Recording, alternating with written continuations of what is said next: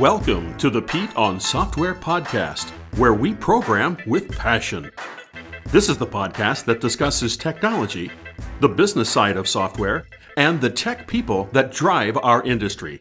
And now, here's your host, Pete Shearer. Hello, everyone, and welcome to The Answer to Life, the Universe, and Everything, episode 42 of the Pete on Software podcast.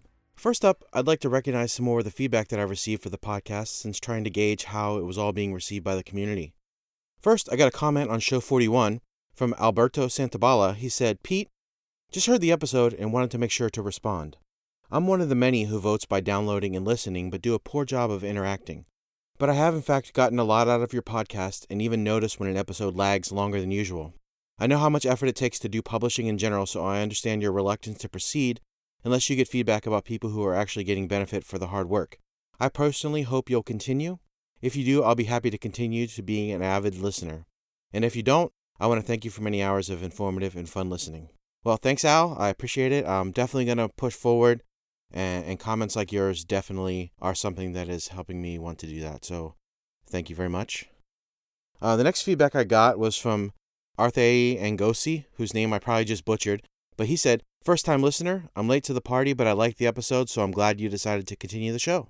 And the last piece of feedback was from our friend Antrel, who said, "I learned not to depend on outside modules as much as possible.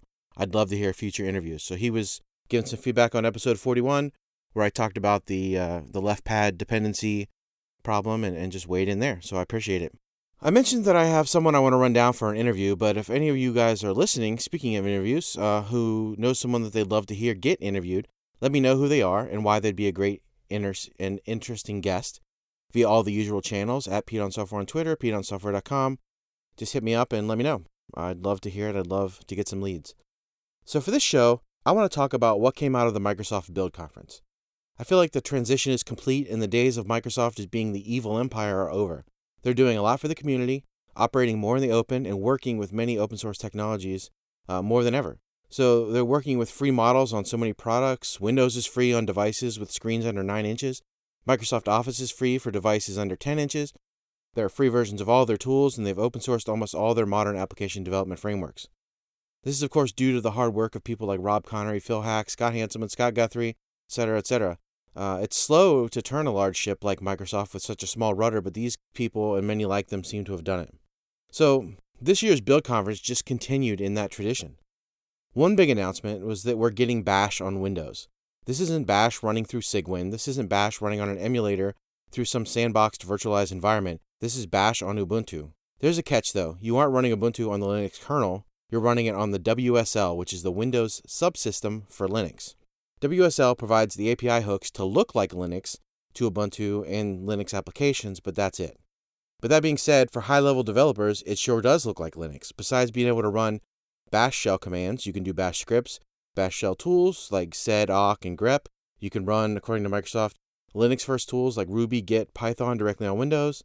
You can also access your Windows file system from within Bash, allowing you to work on the same set of files using your preferred Windows tools or Linux command line tools.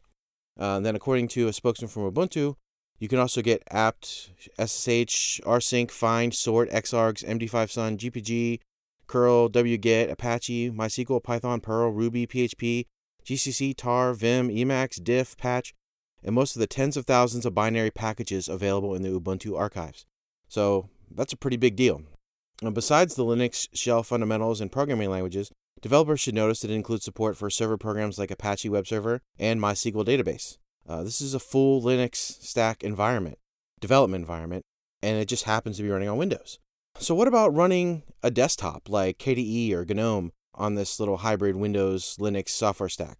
That's not the goal. It's not the stated goal. They want to make this is for developers. This is why it was announced at a developer conference, but you know how developers are. I'm sure someone's going to actually get that working, and probably before not too long. If it's possible, someone will do it. Next up from the conference, the bot framework. When this was first announced during the keynote, I was kind of like, whatever, next. But then they actually ran through a demo on how you could use this and the natural language processing behind it to build smart interactions with chatbots and whatever else you want. It was actually pretty amazing. So was this something that people couldn't already do? No. People do it all the time. But the bot framework makes it more accessible to the developer population than ever before. The demo was about ordering a pizza through chat, but the possibilities are endless. Additionally, there are a lot of integration points with Skype, and the way that Microsoft is putting bots and Skype and Cortana all together is creating some pretty cool possibilities for developers to make smarter and smarter applications. Something else came out was Microsoft announced updates to Ink, which is something I'd completely even forgot was in Windows 10 because I don't use it on a touchscreen. In fact, I don't use Windows 10 much at all. But that being said, they've now made it insanely easy to add Ink support to your application, so I might start seeing it around some more and, maybe getting interested. What else? HoloLens. It finally started shipping. Finally, a lot of hype. We're finally getting some products out there in the hands of developers.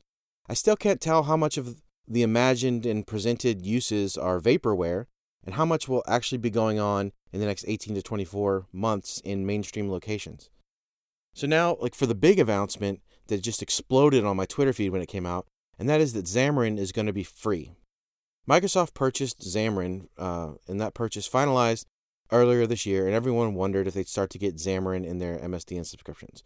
So just back up a second. For those who may not know, Xamarin is a company. The people behind it, Miguel de Casa, those are the people that helped write the Mono framework, which has allowed .NET, until recently, was the only way you could run .NET on Linux or Mac. And those people went ahead and also made it possible to use C# and the .NET framework, or pieces of the .NET framework, to create applications on other environments like iOS and Android. So that was something that was there, but it was kind of expensive. And so it was something that, the adoption was minimal, basically limited to people who could afford to pay that kind of money. So people who were really excited about the tools are definitely excited to see this be free. But better than that, it's not just free in your MSDN subscriptions, though. It's going to be available all the way down the SKU stack, even to Visual Studio Community Edition. Xamarin Cloud, which is their build and test suite, was still going to cost money. It's probably how they're supporting a lot of this, but the tools are now free. I actually have experience with Xamarin in the enterprise. We bought the licenses, which are around $2,000 a piece, so that developers could write Android applications in C#. We were already doing Objective-C native iOS apps, so I didn't really see the appeal, but it was what it was. Xamarin does a great job of taking the native APIs and just C-sharping them enough to get rid of that yucky Java taste. The issue, aside from cost, was that a lot of the examples had to be converted to use integration with certain Android libraries. It was more trouble than it needed to be. So, I didn't have the most positive experience with it. Ultimately, though, we even ended up doing a native Java or Android rewrite of the app and booted Xamarin out the door. We just couldn't see renewing the licenses for another about $10,000 for the team. I spent less than $10,000 in billable hours doing the rewrite, and then future development was just a lot easier. That being said, though, a few things about Xamarin. First, it has definitely improved since we used it. Secondly, for a lot of companies or small businesses, Xamarin would help them create cross-platform iOS and Android apps without needing to learn anything else. You may not have a bunch of developers who have the time, the inclination, whatever, to learn native iOS, whether that's Objective-C or Swift, learn native Java work, maintain two separate applications. So every time you add a new feature, you've got to add it in two places instead of one place with some minimal cross-platform rework. It definitely has a place. And now that it's free, I think it's going to catch on even more. So that's what I thought was big coming out of Build. Is there anything that you're excited about that I missed? If so, send me a tweet over at @PeonSoftware, comment on the show notes at PeonSoftware.com. This week's pick of the week this week is an application called ClearText. So there are other things called ClearText, so the link's going to be in the show notes so you can actually check it out. Those of you who are familiar with the XKCD comic, the creator Randall Munroe had written a book, which he had put in one of the comics, of a book called Thing Explainer. So what it did, though, was use only the 1,000 most common English words to explain things. This obviously can make things very easy to understand by using a simple shared vocabulary. So what ClearText does is only allow you to write in the application using those 1,000 most common words.